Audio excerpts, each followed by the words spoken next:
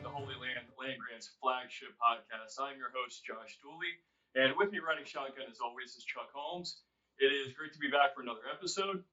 It's also great the summer is officially here, Chuck. I don't know about you, but I love this whole sunshine until 9 p.m. thing. I feel like I'm in Norway or Alaska or something. Are you a summer guy, or what's your favorite season, Chuck? Oh, I'm a summer guy. The warm weather, the fact that we live in Columbus, Ohio, where it gets to be 10 degrees is insanity. We're both stupid. I know we like watching cold football, but come on, we're so stupid to be here.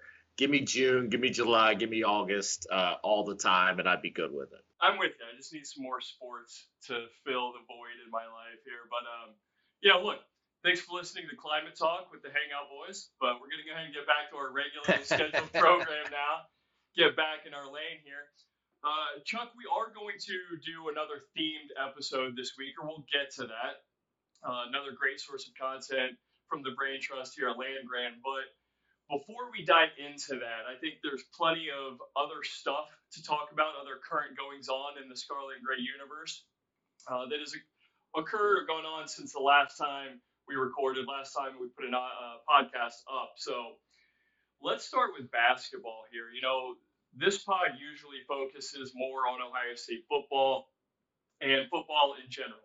Partly because we have the Bucketheads who do a great job covering all things basketball for Land Grant, but you and I are huge basketball guys. We love it. We played it. We watch it. We generally know enough to be dangerous. So let's talk Brice Sensabaugh here. Sensabaugh, Ohio State's fantastic freshman and leading scorer last season, was taken 28th overall in last Thursday night's NBA draft. He is, unless a trade happens, going to embark on a professional career with the Utah Jazz, a solid franchise, I'd say, with a solid foundation. As far as Sensabaugh goes, how do I want to say this? I think he has a ton of work to do as a basketball player. He's a great talent. He's not a great basketball player, in my opinion. You know, he's a bit of a black hole on offense. He does not do a whole lot of creating for his teammates, turns the ball over a little bit. And on defense, I mean, his defense is pretty much non-existent, right? But Brice Sensabaugh can score in any number of ways. He's a bucket getter, and that's what you need in today's modern NBA. I think he's pretty pliable. If he gets into better shape, I think that he can defend maybe 2 through 4, and he has started that clock, you know. He's going to make good money as a first-round NBA draft pick, so good for him. And he's a Buckeye, so we're rooting for him. But, Chuck, I want to ask you a few open-ended questions here and just sort of let you cook. I'll open up for you. Do you think Brice Sensabaugh leaving was ultimately the right decision for him? Do you believe that he will become a, air quotes, guy at the next level? Or do you think he has bust potential? Like, where are you at on Brice Sensabaugh now that he's been taken in the first round of the draft? Yes to all three. Is that allowed? Because I still think it was the right call. I don't know what he was going to do next year unless he really committed to defense and getting in shape at Ohio State. I don't know what he was going to do to improve his stock. He's still 6'6", 6'7", and a bigger dude with a wide ass that's just not a body type that is going to change a ton. So I still think it was the right move. He got the 2 years of guaranteed money. He's going to a great franchise. And this is coming from someone who's a Lakers fan. I hate Danny Ainge. Like I hate that he's good at anything basketball related. But he is. He's a good executive. They hired a good coach last year, Will Hardy. Like, they way overachieved last year with the team, this past season with the team they had, and they're still going to give opportunities to young guys. Like, they don't believe they're a championship caliber team. The young guys are going to play that earn playing time. Like, they're going to play, and it's going to set him up. If he handles business, he's going to be able to play, and he's going to be a productive member of the Jazz. Completely off topic, but on topic. As I was doing research for this, did you know Micah Potter is a member of the Utah Jazz? I did not. He certainly fits the mold, if you know what I'm saying. He used to, but no, I did not. I knew he was on the Heat, I think, for a hot minute, like their G League, I think. But no, I did Yeah, not know my that he man was. played 7 games last year, 7 minutes, 3.4 points a game. That I sounds about right. I take back everything I have to say about the team because obviously their scouting department needs help. Yeah, I mean, the thing with Sensabaugh, I think most of what you said was correct. The thing that sort of concerns me about his immediate potential, he's got to get in better shape, I think, and he's got to learn how to play team basketball. And you're right, Will Hardy is a really good up and comer. He's an up and comer, really good coach in the NBA, and I think they've got a good infrastructure there. But they also have a ton of young guys. Sensabaugh was the third first round pick for just the Jazz, right? They took, I think, Taylor Hendricks out of UCF. They took the George kid from Baylor earlier in the first round. And so Sensabaugh, he's sort of third in his own draft class. And I don't even know what they added in the second round, if anything. But then on top of that, Walker Kessler last year, Lauri Markkanen, a little bit older. Neither one of these guys plays the same position, but he's on the team that got Colin Sexton, although I think he's a trade candidate, on and on and on. There is a lot of youth in Utah, and sometimes when that happens, it's like one or two may hit, and who knows about the other guy. I look at the Spurs last year, right? Malachi Branham was one of three first round picks for them, and he played very well, especially down the stretch. Jeremy Sohan was sort of a niche piece for them, but a good player. And then they took the other kid out of Notre Dame, the small kind of combo guard. I don't remember his name right this second, but 2 out of 3 they hit, right? And so you look at Brice Sensabaugh as the 28th overall pick. Number 9 and number 16, they are going to get chances as long as they are playing at an acceptable level. Whereas Sensabaugh, like I said, he's the third guy, and so I think he has potential. He could be like a microwave scorer kind of guy off the bench, in my opinion. I don't see him having a starting role, especially early.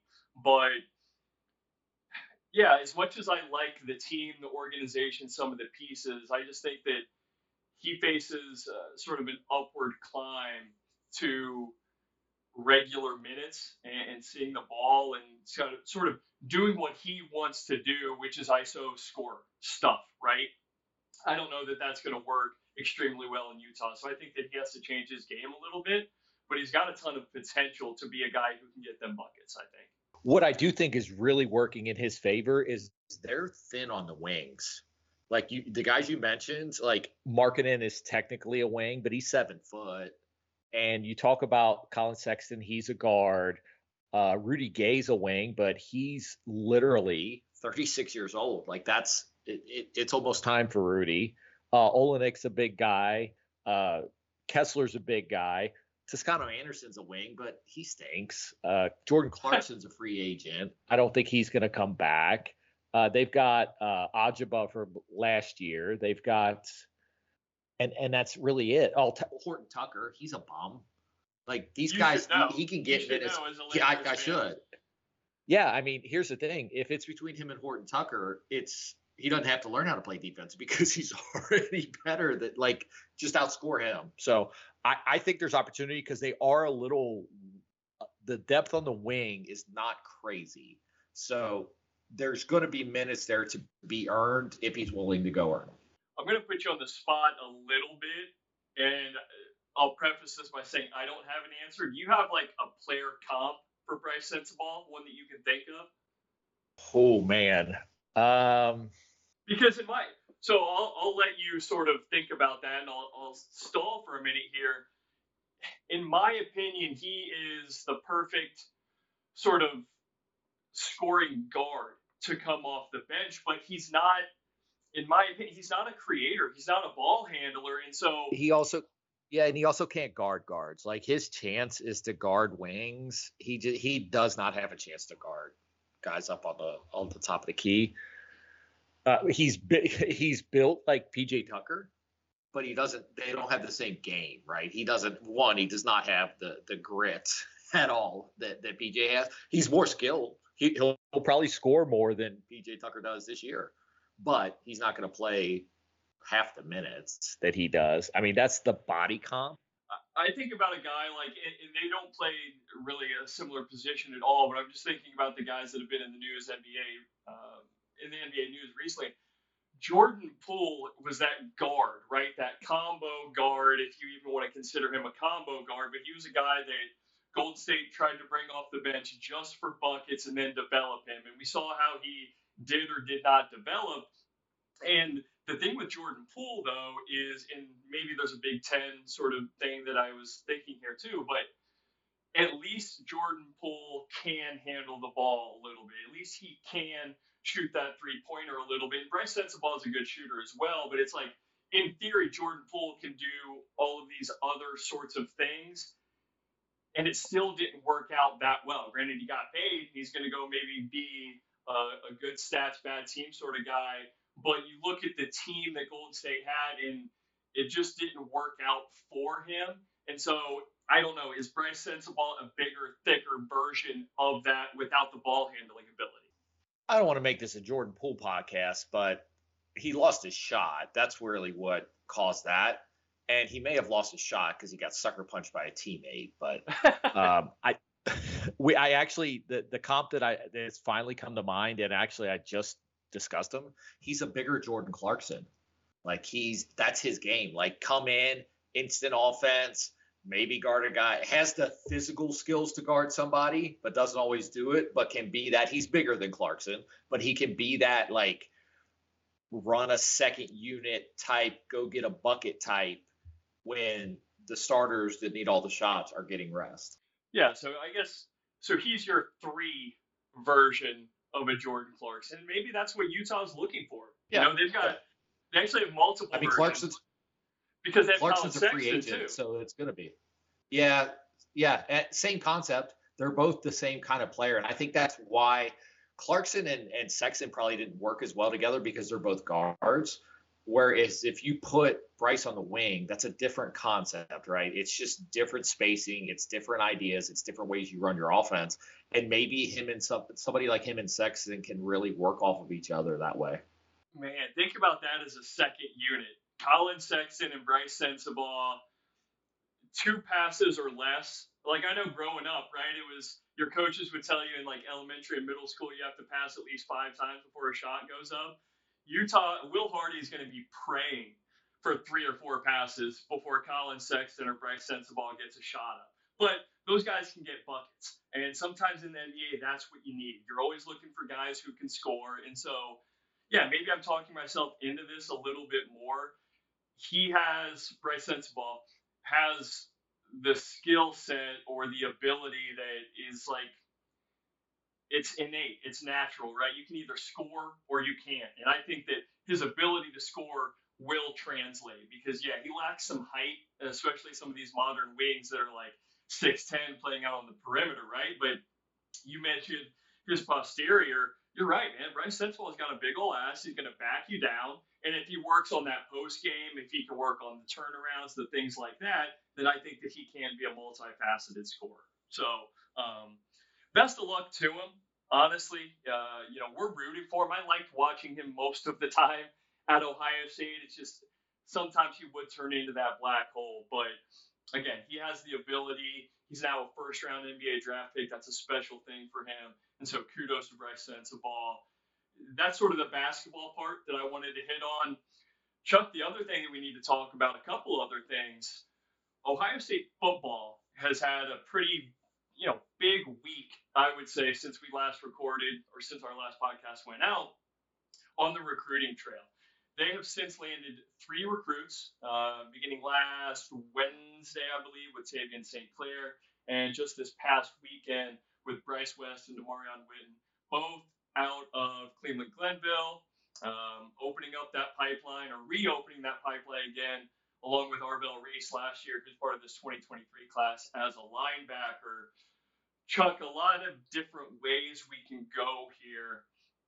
If you don't mind, I'd like to save the West and Witten piece sort of for the tail end of this part. I think the bigger or more interesting news here is the commitment of 2025 quarterback Tavian St. Clair. So this is another additional class. We're talking about well in advance here, but this kid, he's a 3-star recruit, according to the 247 composite ranking from nearby Bellefontaine, Ohio. So you've probably read it. If he eventually does become a starter at Ohio State, he's following in, Cardale Jones and Joe Burrow as a couple of Ohio guys at Ohio State. You know, 247 as a single entity has St. Clair as a 4-star and the number 13 quarterback in the class. He also held offers, or still does, I guess, from Alabama, LSU, Michigan, Penn State, Tennessee, just to name a few. So color me intrigued. This kid is only going into his junior season. He's performed very well on the camp circuit, and I'm guessing that quite a few people evaluated St. Clair when he was a 180-pound sophomore. He has put in a ton of work on his game and his body, bulking up to 216 pounds. He's got a 6'4" frame to build on. Like, this kid has the physical attributes that you look for, or that Ohio State looks for, anybody looks for with a quarterback. What I find interesting here is that St. Clair was only the 3rd quarterback in the 2025 class to earn an Ohio State offer. The others were 5-star Bryce Underwood and 4-star Ryan Montgomery out of Findlay, Ohio, and the brother of incoming freshman offensive lineman Luke Montgomery. So the Buckeyes seemingly were being very picky and apparently decided that St. Clair was their guy. With the amount of talent OSU already has in that quarterback room, I don't see a second quarterback in any of their future classes, really. So what I find extra really interesting about this is many people thought that Montgomery was going to be the guy for a long time. He's the higher ranked recruit. His brother was a big time target and get in this 2023 class for Ohio State. Just sort of made sense, right? But now, I don't know, I think that we can probably assume that Montgomery is going to look elsewhere. And look, nothing against Montgomery, enjoyed the process, but his recruitment has been very, I don't know, noticeable, if you will. He's taking a million visits. He's posting about all of them on social media. He's keeping his options very, very open. St. Clair, meanwhile, is currently ranked much lower than any of Ohio State's recent quarterback recruits. We're talking Haskins, Justin Fields, C.J. Stroud, Kyle McCord, Lincoln Kienholz, Aaron Nolan, and even Quinn Ewers, if you want to throw them all in there. But he got an offer. He knows what can happen if or when you play quarterback in Columbus, so he pulled the trigger. Chuck, I've sort of gone on here. Do you think that this is Ryan Day and Corey Dennis possibly settling?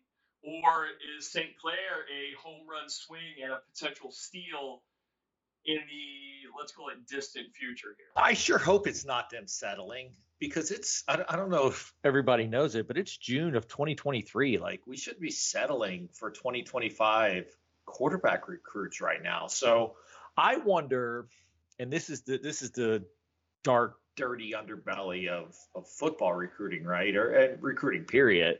Like, I wonder if they took this commitment, and if Montgomery or whoever else, if it's Underwood or Montgomery or anybody else that gets an offer, decides they want to come, if they don't say to St. Clair, hey, we're taking 2 quarterbacks, you're going to be the number 2 guy, we'll take you, but we're not sure where you fit in on the roster type thing. And I'm not here to judge. Every program does it. Everybody, like, this is college football. It's a business. So to me, that's what this feels like. It's an idea or an opportunity to take an Ohio kid, and he is the worst case scenario for the class.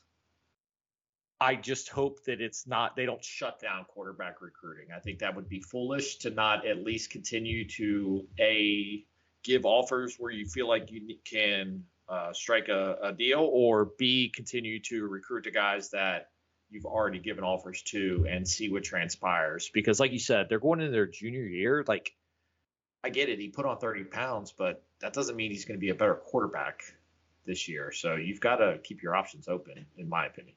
Yeah, I think that's entirely possible. I also think that it's entirely possible that Corey Dennis and Ryan Day just they love this guy. They love his potential. They love what he brings to the field, brings to whatever classroom, meeting room, things like that. Maybe they love his intangibles as well. And the reason that I think you're right, but I also do think that St. Clair could be a kid just, with the Ohio State offer and the commitment, he's already going to shoot up a little bit, probably. But maybe they did find a bit of a diamond in the rough here. With the lower ranking as far as recruiting goes, it is a long ways off, and we've seen guys like this shoot up. CJ Stroud a couple years ago shot up a little bit. I think Jackson Smith and Jigba, when he was a wide receiver, like when they started to really sort of get involved with him, I think he shot up in the rankings quite a bit. And those are just a couple of guys. I don't have pre and post in front of me, but a couple names that I thought of. This happens though, and especially with a guy who's not going to be potentially at Ohio State until 2025.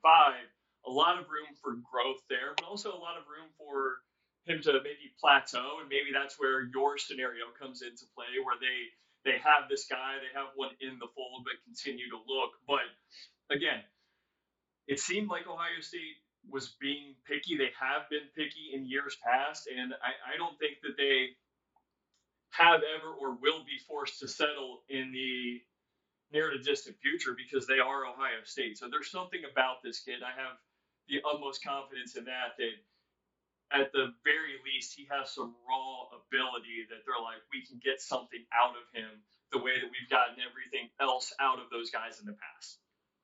Okay, but when was the last 3-star quarterback that started for Ohio State?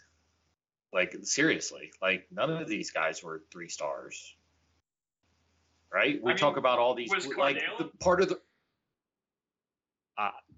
If he was, I mean, he was the 4th string at one point. It took 2 quarterbacks right to get hurt before Cardale got into the lineup, right? So I guess that part of it, like, we can't say, oh man, Kyle McCord's going to be great because he's a 5-star, and then say, oh, Tavion St. Clair is going to be great. They know it, and even him being a 3-star is not that big of a deal. Like, we can't have it both ways. We're either going to get the big time guys and they're going to be great, or you're going to develop guys and they're going to like.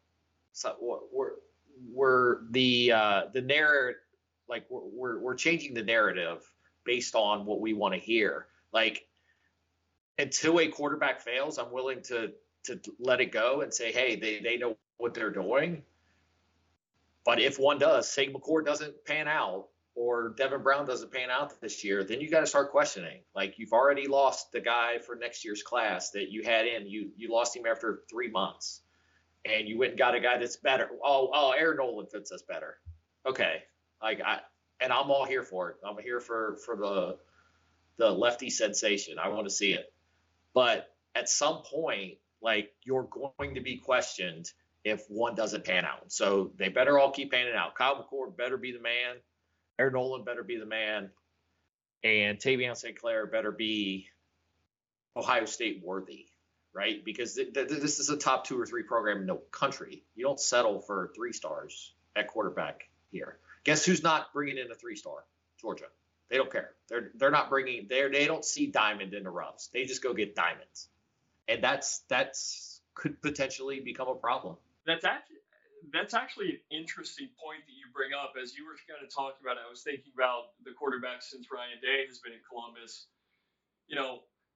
He gets all the credit in the world for the development, and thus far he has identified a ton of talent. But Dwayne Haskins.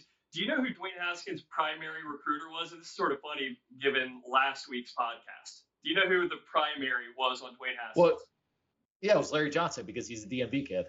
Yep. And so Larry Johnson helped bring him in. Think about Justin Fields. Justin Fields was recruited and committed and went to Georgia. CJ Stroud was an A to Z sort of guy for Ryan Day. But yeah, I mean, that's as the sole sort of entity, the overlord. Ryan Day is really 1 for 1 when you talk about A to Z, seeing the entire process through with a guy that he handpicked and he helped develop it and so on and so forth. So, yeah, like Ryan Day gets a ton of credit. He deserves all of that credit. But if Kyle McCord were to fizzle out or Devin Brown or somebody like that, then it's like, well, okay, now he's 1 for 2. Now he's 50% or he's something like that. I know that's a lot of conjecture and a lot of what if sort of stuff there, but interesting nonetheless. And I don't want to gloss over the other two commitments. It's just we had previously discussed a little bit more about the quarterback because we found that interesting. But Bryce West, the 247 has him as the #1 player in the state of Ohio in this 2024 class. The #4 cornerback, 5'11", 180, has played a little bit all over the well, not all over the secondary, but he can play inside or out. A high 4-star, I think, right now. And look, Ohio State needs all the defensive backs they can get, and you want to keep all the best players in Ohio. In Ohio, they've done that thus far with Bryce West. And so I think that's a huge get. I don't have as much written up about him because we've got some other things we want to get to. And Demarion Witten, 6'4", 215, 220, tight end, also out in Glenville. Like I said, you want to keep those good, those proven Ohio kids in Ohio. Profiles is a pretty freaky athlete. Witten does. I was reading some things about him this past season. He took a 99-yard handoff or screen pass for a touchdown. So he can do some things. And now they've also got 2 tight ends in that 2024 class. So that gives Ohio State some options at a position that I want to see them start to really utilize. He's going to love not catching the ball with that kind of athleticism here at Ohio State. Maybe 2025 is year of the tight ends. Is that, can we commit to 2025? Is that what we're committing to here? I think with LeBlanc and Witten in that 2024 class, they brought in Thurman in the 2023 class. I think if I can wait, so we're going three tight ends now. Is that what you're saying? 3 tight, or are we just going 3 tights and 2? Are we getting a fullback on the field and we're just going to pound the rock? No, I mean I think they're actually going to do the opposite. I know why you're making that joke because we have joked about that in years past, the year of the tight end in Ohio State, but I give Ryan Day and his staff credit. Today's, sort of football, especially in the NFL, the tight end is becoming more and more of a weapon, becoming more and more prevalent, and you need some freak athletes if you really want to hit your ceiling or reach your potential. I think as an offense that likes to throw the ball, that's what Ohio State does. And so if you can get these big athletes at tight end, a la, Travis Kelce's the gold standard, but I just think about some of the big time athletes, and he's not even really up there, but like Mike Gesicki, right? I think about Dalton Kincaid, who was taken in this past draft. George Kittle, even, granted he's a hellacious blocker, but a really, really good athlete. So I'm just throwing a couple names out there. An athletic, big body tight end who can also run past some people, I think is important. And so maybe Ohio State is going to make more of an effort to get these guys involved. I don't believe you. Chuck, you're giving me nothing here, but you know what? I think that's fair. That's actually a good time to probably cut it off because it's proof of concept, right? Until we see it, we're not willing to buy in, and I think more so for you right now. But that is sort of the housekeeping portion, some of the other things that we wanted to talk about in this week's episode. But we don't want to ignore or sort of bypass the weekly themes that Land Grant is doing, and I think these ones are going to be pretty interesting. So, Chuck, what do you say we take a break? We'll regroup. You tell me, how little you believe in the tight end off air, and we'll come back after a break and talk about some broken records. What do you say? I've got my tight end list. All right, we'll be back right after this.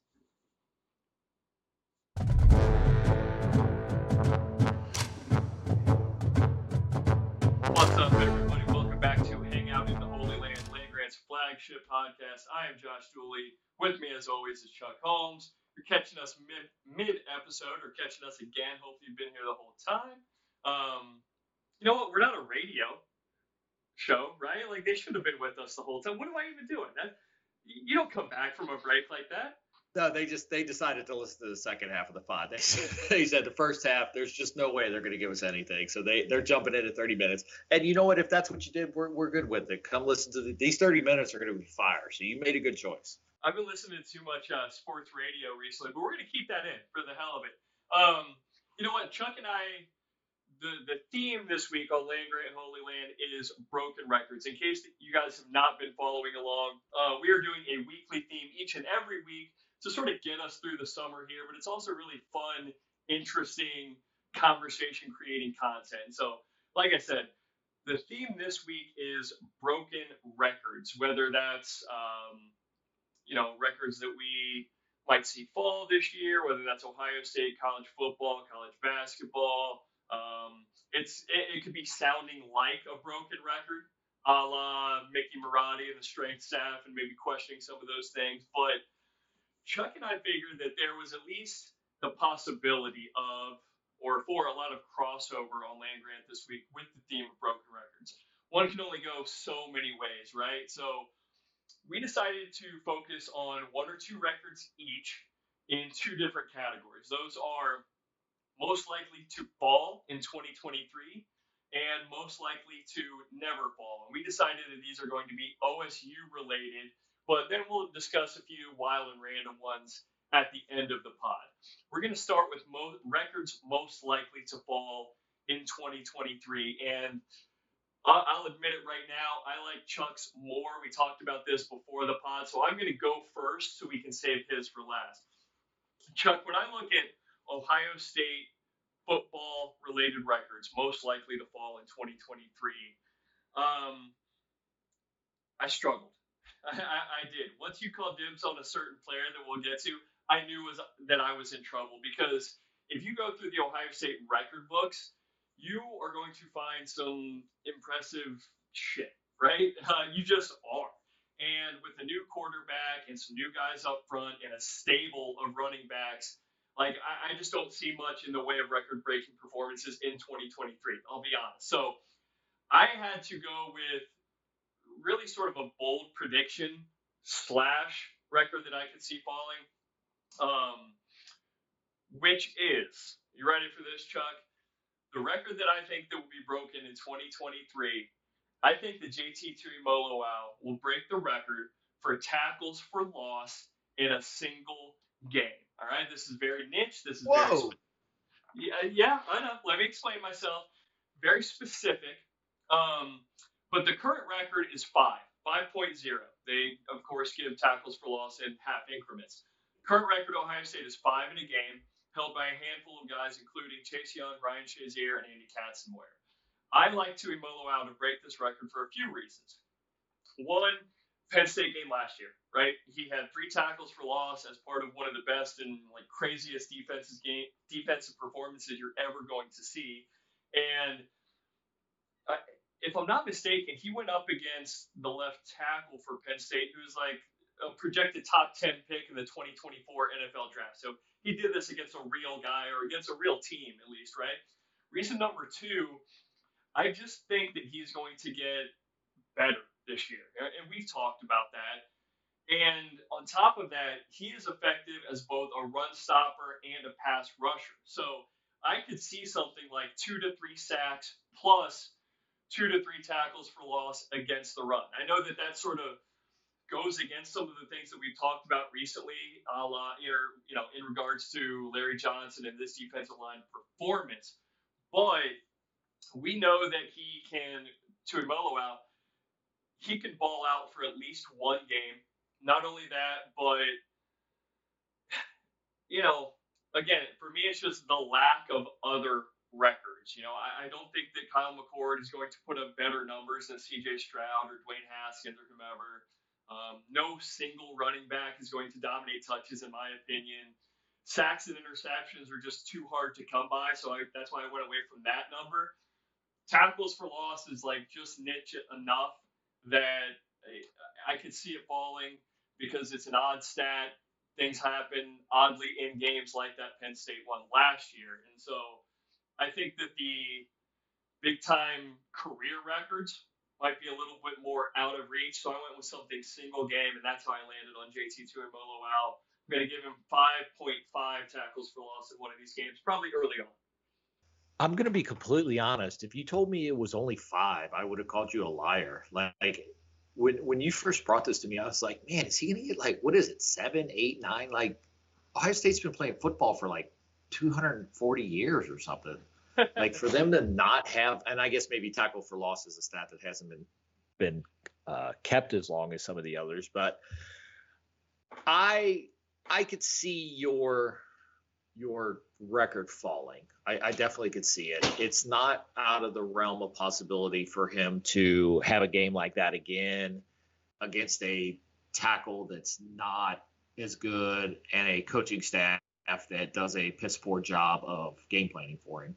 And he could go crazy. So I could see it. You'll get a half point from me simply just because I thought the record was higher, so it's not as impressive. All right. Half credit, I guess. I'll take that. But I want to get to yours, Chuck, because we talked about it before the podcast, and I think Boy. Yeah, within years, it's like a Russian nesting doll. There's a lot of things to go through, and they just keep on coming and coming. So, Chuck, why don't you give us your record or records, Ohio State football related, that are most likely to fall in 2023? All right. I have 6 of them. They're all going to be broken by Marvin Harrison Jr. Some of them are single season. Some of them are career. Are you ready? You want them all at once, or you want to go individually? Let's just go through them all at once, and then we'll break them down. All right. Single game receptions, 15. Jackson Smith-Njigba is currently the record holder. He's going to break that one. Single season receptions, same thing. Jackson Smith-Njigba is the current record holder at 95. He's going to break that. Touchdowns in a single season, 17. Terry Glenn, he's going to break that. And because he's going to break that, he's going to break career TDs of 35. He's already at 17. So if he gets 18 touchdowns, he ties Chris Olave, and he'll be the career touchdown catch leader as well. This one is where I'm getting a little bit. This is me banking on Kyle McCord only being about 70% of CJ Stroud because he's going to look too much to Marvin Harrison. 100-yard games, 9 of them. David Boston. Now, keep in mind, he's also going to get a couple extra games potentially that David Boston didn't get. David Boston probably played at max 13 games, where he has the ability to play upwards of 15. All right, you're warming me up a little bit. Because of that, if he gets that 9, he'll also break the career 100-yard games 14. Same thing. David Boston has that one as well. So Marvin Harrison, I'm looking at here.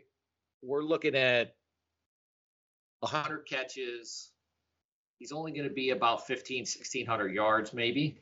I think he's got a chance to, I sprinkled a little bit on a Heisman. If that 100 catches turns into 1,900 yards because they're a little more impressive. And then probably 18 touchdowns. I mean, like at the beginning of the season, like what are we talking about at the beginning of the season? He's going to have 7 touchdowns before he even gets to Notre Dame. So because you're thinking like Western Kentucky, Youngstown State, games like that. He's going to have 3. He's going to have 3 touchdowns in the first half and then go sit on the bench the second half. But I'm calling all 6 of those. I would actually, I need to find a sports book that will parlay all 6 of these for me. And I'm going to quit the podcast because I'm going to be so rich after that. You might have to go offshore to get a parlay with all of those. Well, I've been known. I've been known. You have been known, allegedly. Look, there's a lot to unpack there, and you sort of heard me chiming in. I think that Marvin Harrison Jr. is entirely capable of breaking all of those records. Just, his ability, his standalone ability, his talent, and things like that. But where I'm dubious is I don't think that the volume is going to be there. And I've said this in previous podcasts. I have the highest hopes for Kyle McCord. and or Devin Brown, whoever it ends up being. But to follow in the footsteps and to even one up guys like Dwayne Haskins, Justin Fields, CJ Stroud, like that's a big, big ask. It's something that you and I even talked about. We would be happy as Ohio State fans if Kyle McCord passes for like 3,200 yards this year, 3,500 yards, something like that.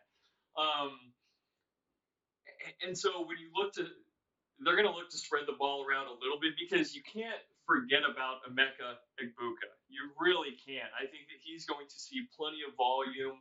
If Kyle McCord does end up winning out, yes, Marvin Harrison Jr. is going to be his favorite target. It's been his ride or die since back in their high school days, right? But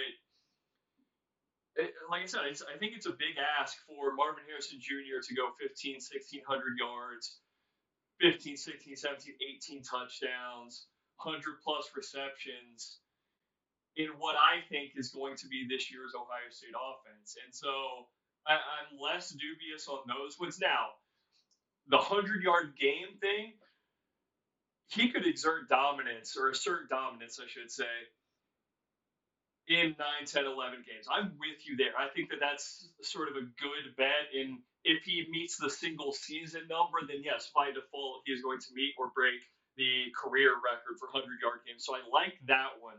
But the other one says I'm just a little less dubious of it. The other thing, too, I look at the receptions record. Not so much the receiving yardage, but the receptions record the JSN set. Look, he spent so much time in the slot. He caught so many of the easy balls underneath. He was an outlet at times for CJ Stroud because the other two guys with the big names may have been covered up or running something a little bit deeper. JSN was the highest of high end security blankets, and so those were a lot of his catches. And again, same thing in the Utah game, that Utah Rose Bowl. Granted, the other guys weren't on the field, but there was such a connection between CJ Stroud and Jackson Smith and Jigba. I never thought that one would get broken. For him to have 15 catches in the game, 350 in the Rose Bowl, put him upwards of 100 for the year, like those are crazy numbers. Marvin Harrison Jr. had a great season last season in 2022, and he ended up at 77 receptions, 1,200 yards.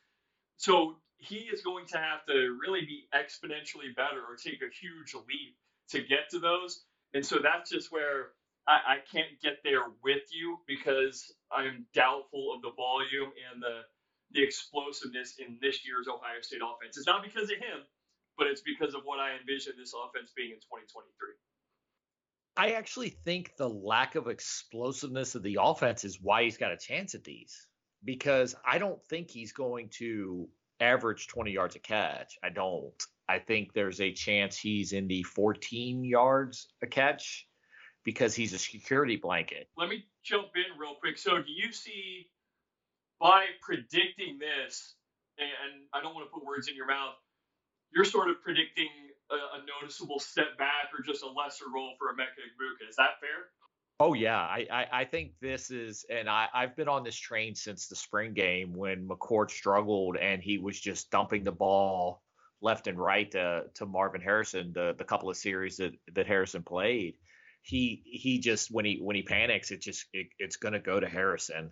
And there's going to be, I venture to say there's going to be at least 2 games where he catches 10 or 12 balls and struggles to break 100 yards because it's just dump balls to him. Like McCord's just one step and firing it to him and getting it out before he really even has a chance to run his route because he trusts he's going to be able to catch the ball and get something out of it for him. So I agree with you in the lack of explosiveness, and I think that's why it actually happens. And then I think McCord is going to use him as such a safety blanket. Like it's just going to be, when in doubt, throw it to Marvin Harrison and see what happens. And because of that, you now lost. You had a half a point for yours, but because you're wrong on mine, you're back to 0. And this podcast has pretty much been for naught for you, pal. Sorry. Well, I just want to make note around the 45-minute portion of this pod. So you're basically saying Marvin Harrison Jr. is Cooper Kupp and you're comparing Emeka Egbuka to Allen Robinson. Is that what I'm hearing? You're going to see that there's going to be that much of a disparity. You just called Emeka Egbuka Allen Robinson, He or might have Adam Allen Thielen. Robinson stats. Here's my concern is he's going to be running open, and Kyle McCord's not going to know. He's going to come back to the huddle 2 out of every 3 plays and be like, "Hey man, I was open," and they're going to watch film, and he's going to be like, "Oh shit, you were open by 10 yards." I'm like, "Yeah, that's how it is almost every play, bud. But you never look to my side of the field." So you expect a little less variety, and I think that it's entirely possible. I think Emeka Egbuka is so talented and he can do so much underneath, whereas Marvin Harrison Jr. like that's the other thing. I don't know that they have to or that they need to like abuse Marvin Harrison Jr. You know what I mean? Like I don't think they have to go to the well every time so often. I think they can sort of lessen the burden on him because it can be look, we're going to throw the ball to whoever is hopefully open, and Marvin Harrison Jr. is going to be our red zone guy. And look, I know he's going to catch a ton of balls, but like, can he be an air quote specialist when they really need him the most, and then spread it around just because they have options? Really, not because he's not entirely capable of it, just because they have options. Can they choose to do a little more dink and dunk and get some other guys involved? Well, I guess we'll find out. And I'm as soon as I find this parlay, I'll let you know what kind of odds I get. I'm guessing somewhere in the plus 10,000 has got to be where I'm going to be, and I'm going to put at least $10,000 on it. So come January, I will be out of the podcast business because I will be living on the island that this offshore betting service is run out of. Let me know if you find it. Maybe I'll sprinkle a little bit on that one. So, look, that was our one each for 2023 records that we expect to fall in 2023. I'm really a little less dubious about all of them, but Chuck has the utmost confidence in Marvin Harrison Jr., and I can't knock him for that. Let's move on to the other one that we went with. Ohio State football record most likely to never fall. And this can be single game, single season, career. I'll go first again on this one. And,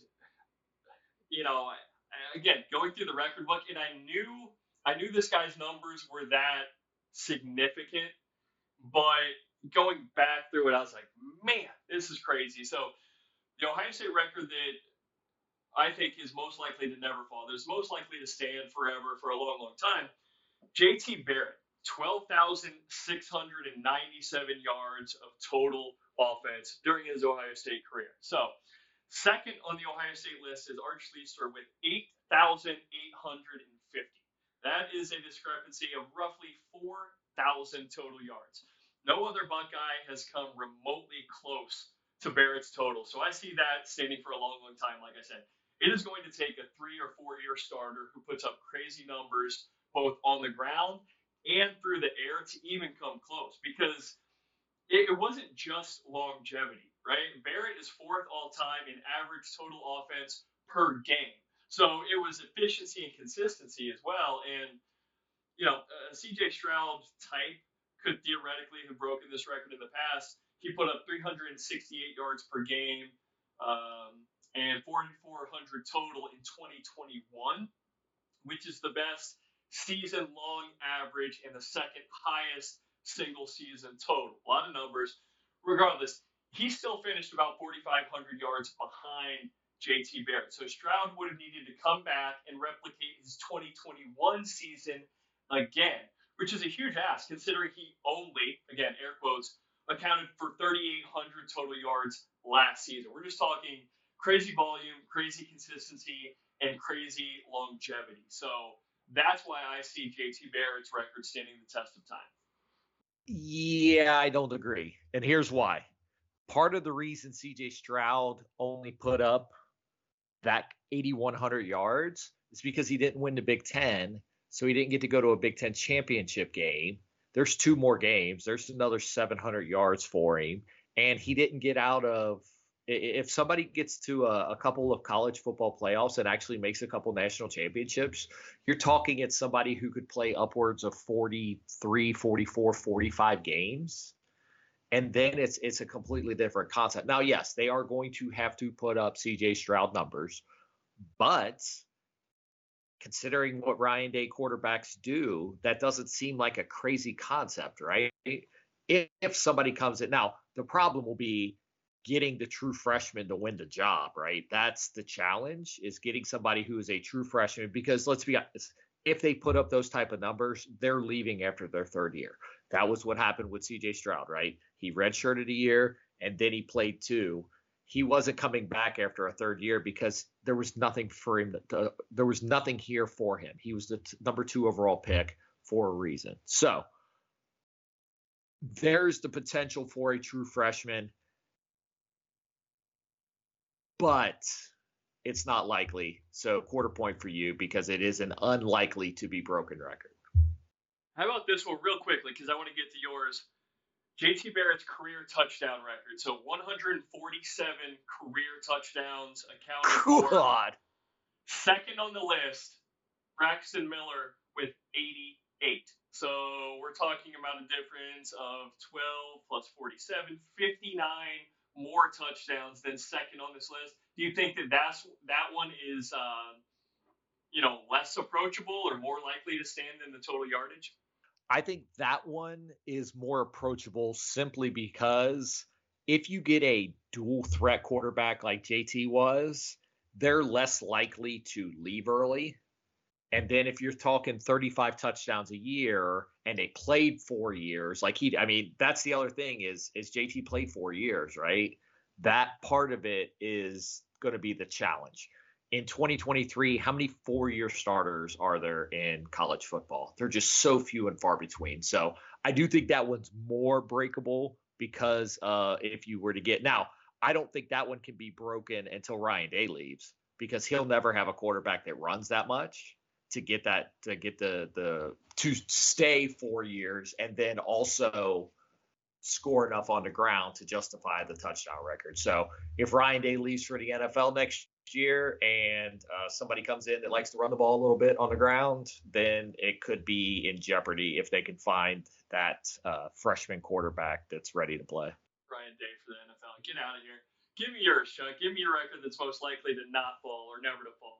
This one, and it's not from a lack of talent, even though I don't like the guy, but I don't believe this year or any year Archie Griffin's record of 2 Heismans is going to be broken. And here's why. Every time somebody has won the Heisman and come back to school in the last 20 years, right? It's only happened a few times, but when it has, none of them have really had a chance to win it that second time. Tim Tebow actually had 2 years, and he was never really considered a candidate. And here's why. If you are Caleb Williams, last year you threw for 4,500 yards, 42 touchdowns, and only 5 picks, rating of 168.5.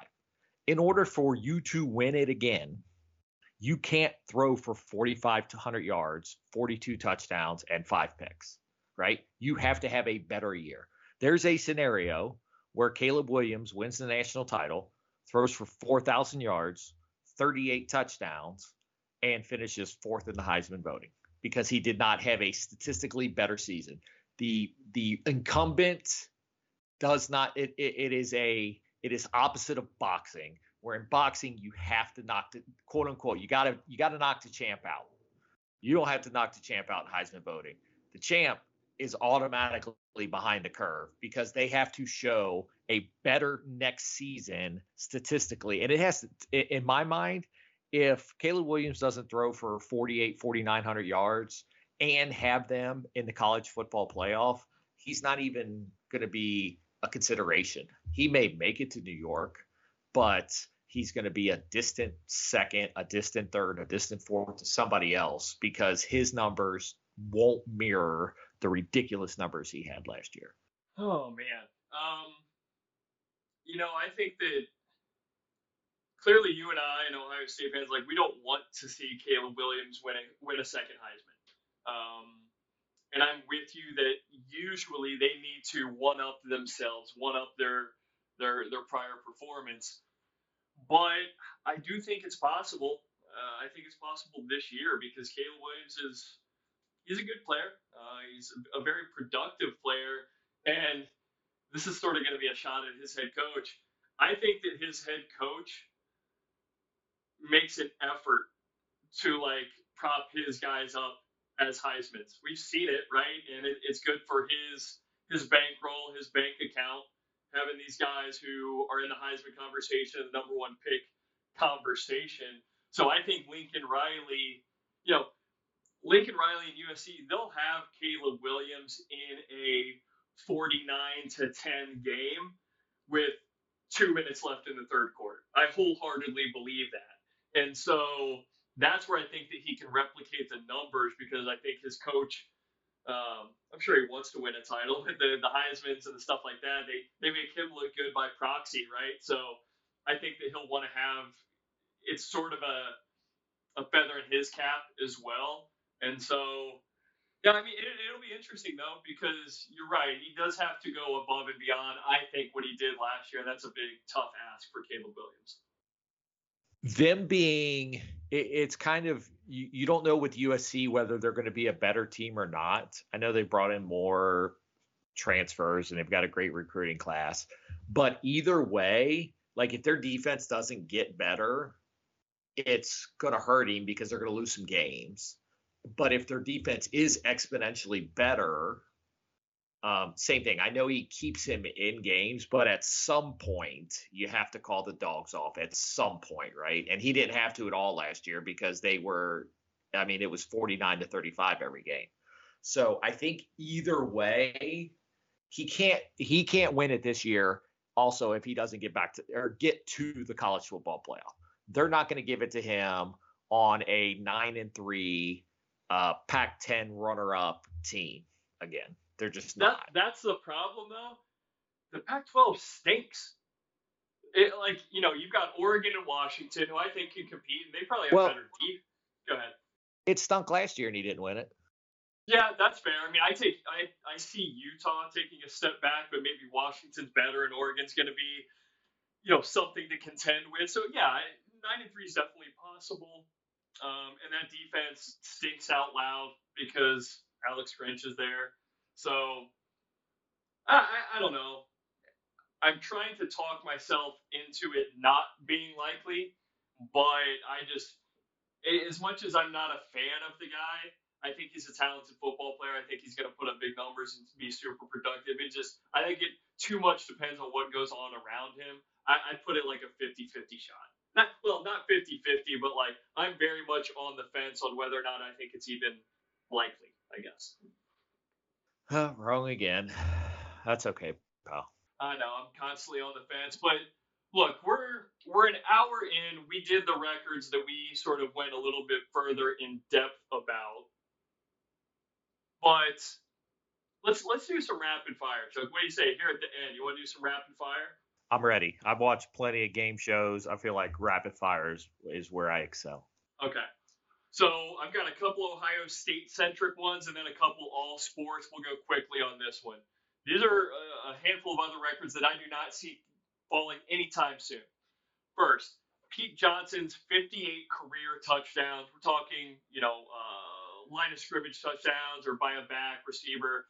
Second is Ezekiel Elliott with 44 in Ohio State history. So big variance there. What do you think of Pete Johnson's career touchdown record? It's kind of similar to the total yardage and total touchdowns. Not while Ryan Day's here because he just won't run the ball enough. And frankly, receivers just can't. There's no receivers that are getting 27, 28 touchdowns.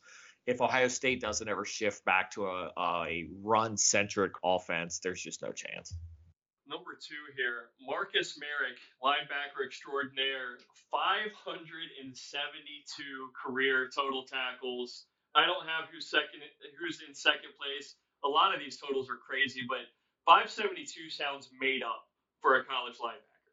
Yeah, so even if you had a linebacker start 4 years, play 60 games, they still wouldn't get there because teams just throw the ball too much these days. It's just it's physically impossible for a linebacker to average 10 tackles a game for their entire career. So no chance. I we will have somebody score 70 touchdowns from scrimmage before we have somebody break the line or the total tackles record, in my opinion. Yeah, I agree with you on that one, actually.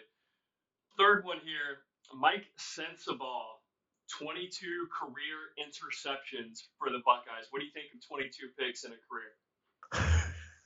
Insert not with this defensive backfield joke here. 22 is a lot, man. And the offenses are so sophisticated. Like you won't see that. Same thing. They're not going to play 4 years. If somebody has 20 picks in 3 years and is going forward in their senior year, they're going to be in the NFL. So they're just not going to be here to have a chance to do it. Yeah, a lot of these just come down to longevity. I don't think this one is all about longevity, but it plays a role, and this one's impressive. And I didn't give the numbers, so bad by me, but Mike Vrabel's career sacks and tackle for loss record has really stood the test of time. Gosh, I should have had it up in front of me. I think he finished with like 36-ish sacks, and I see you pulling up the tackles for loss one for me right now. I'll stall a little bit. The reason that I think a career sacks and tackle for loss record is so difficult to break at this point is because guys just aren't getting in the backfield as often. The sack record, even single season, Chase Young's hasn't been approached in forever. And again, the sophisticated offenses play a role. So Mike Vrabel's career sacks and tackle for loss record is another one I see staying there for a long, long time. So I could see his sacks. 36 sacks is not crazy in the era of being able to play 13, 14, 15 games. So I could see that one. And in all honesty, if Chase Young doesn't get suspended a couple games and get banged up, like he had a chance to make a run at it, right? You got to have somebody that plays as a freshman now. You got to get 7, 8 sacks as a freshman. Now they've had that. I mean, the Bosas and same thing. I mean, if Nick Bosa doesn't get hurt and plays more as a freshman and doesn't get hurt as a junior, maybe he makes a run at it. The 66 tackles for loss, that's a lot. Like, and to me, that one's more unbreakable because you just can't, there's just not enough running going on to get that extra 30 stops behind the line when teams are only running it 10, 12, 14 times a game. Yeah, I think we're in agreement on all those. Chuck, I'm going to give you 2, and these are non-Ohio State. Just tell me which one you think is broken first, or tell me if both of them stand the test of time forever. Barry Bonds' home run record, give me single season or career, or Wilt Chamberlain's 100-point game. Which one falls first? Wilt's 100-point game, because Kobe already hit 81, and he didn't really do it with threes, right? If there's somebody that can get to 16, 17 threes made in a game, and then they make 17, 18, 19 free throws, like you're there, you're pretty close already. So Wilt's 100-point game. Bonds is just not going to be broken. I don't think either of them gets broken. Nobody's going to play long enough. Anybody that has a chance to play long enough to break his record is going to have made upwards of $1 billion because they're paying $45 million a year now. So, I mean, Barry was making $6-7 million. I mean, these guys are making 45. So they're just not going to play that long. And they're not going to have nearly the chemical balance that Barry had when he was breaking those records either. That's true. And I'm with you on both of those. I think that basketball is so sophisticated, the three-point shot is so prevalent now that somebody, probably on a really crappy team, is going to go for like 102 some night, just, shooting half, 3/4 of the shots for his team. So I could see that one falling, and 700 some home runs, 73 in a season. It's just bananas at this point. So I'm with you, Chuck. Before we get out of here, do you have any of these records, like any oddballs you want to throw out there? No, I don't have anything like extra ones, but to kind of put it in perspective for you. So Donovan Mitchell went 71 points. He only made 7 threes in that 71-point game that he had this past season. He did make 20 free throws. So in a scenario, he went 7 of 15 from 3, and he made 20 of 25 free throws. If all of a sudden he's 25 for 25 and he makes 10 out of 15 threes, which is not something that's like sustainable, but for a game, so right there, he's at mid 80s and he only took 34 shots. Now 34 is a lot, but it was an overtime game, and hey, overtime counts, right? It was a single overtime. He played 50 minutes. If it ends up being two overtimes and he had made those and then he gets seven more shots, like right there, he's pushing 100 in a game that's now. And Donovan Mitchell is not the shooter that some of these guys are. You could easily get one of these guys to do it. So it's happening. We're going to see it in our lifetime. I don't have any other records. I do have a couple of listener questions if you want to hear those. We're not nearly, I got to be honest, we're pretty disappointed this week with the questions. They weren't quite as hard hitting as they have been these past few weeks. So we're going to need some help out of you guys. We need some like real hard hitting questions to kind of push the envelope for us. You down to hear these? Yeah, let's do a couple rapid fire style. All right. First one is from, oh crap, who is this from? Oh, another female listener, Stacy. Even though we haven't heard anything recently, is there anything that leads either of you to believe that there is a change in the quarterback guard, or do we kind of still think this is McCord's job to lose and Devin Brown is second fiddle until proven otherwise? No, not in my opinion. I think it's Kyle McCord's job to lose right now, especially because he's been around, he's been healthy. I haven't heard enough about, or really anything about Devin Brown to make me think anything otherwise. Yeah, I agree. I think Devin Brown just hasn't done anything until he gets into fall camp. Now, I do think it's open. If he comes into fall camp and his hair is on fire, I think the possibility's there, but I'm not convinced his hair is going to be on fire. So next one is from Joey. What stadium, is there a stadium in the country that you guys haven't been to, and we haven't been to a ton, that you want to go watch a game at, OSU or not? Like whether you want to go watch an SEC game or we want to go, maybe if we want to go hang out in the Sun Belt and watch a game, is there a stadium you want to go watch a game at? Yeah, a ton. Honestly, because I haven't been to enough. I've been to some cool ones. You know, I did the tour and I watched the game. I watched the Yankees and Red Sox at Fenway. I've been to a number of like baseball stadiums, but the ones that jump out to me, I want to be there for Enter Sandman when Virginia Tech has a home game. I think that LSU and Clemson both have like crazy beginning of game sorts of stuff. Gosh, Notre Dame just because of the history. So I would just say in general that there are a lot of college football stadiums that I would love to go and watch a game at. Mine's LSU at night. I want to be in Death Valley at night. I've heard that it's the atmosphere, like an LSU Alabama game at night, is just crazy. If I was younger, I'd like to go to an Ole Miss game. Those days are over. So I wouldn't mind my son going on like a college visit down to Ole Miss or something like that. But yeah, there's so many of them. Like I could name 100 that I would enjoy, but I think Death Valley's probably the one for me. One last one. It's not a question. It's a comment. And it's from it's from I'm not going to give his whole handle out because I don't want you guys to spam me, but he does have Tiger fan in it. This is specifically for you. So for those of you not aware, LSU is up 1-0 in the Men's College World Series final, and something along the lines of Virginia ? Suck on the Tigers, man. So I don't know why he's so. I've got a comeback for that guy. LSU gave up 24 runs to Florida today. So he can put that in his Bayou pipe and smoke it. It's now 1-1, and Florida scored 3 touchdowns and a field goal in a baseball game. Billy Napier's hoping they can do the same this fall. That's a good way to end it. A shot at the Florida Gators and Billy Napier, who we have no familiarity with, but that's a good one from Chuck.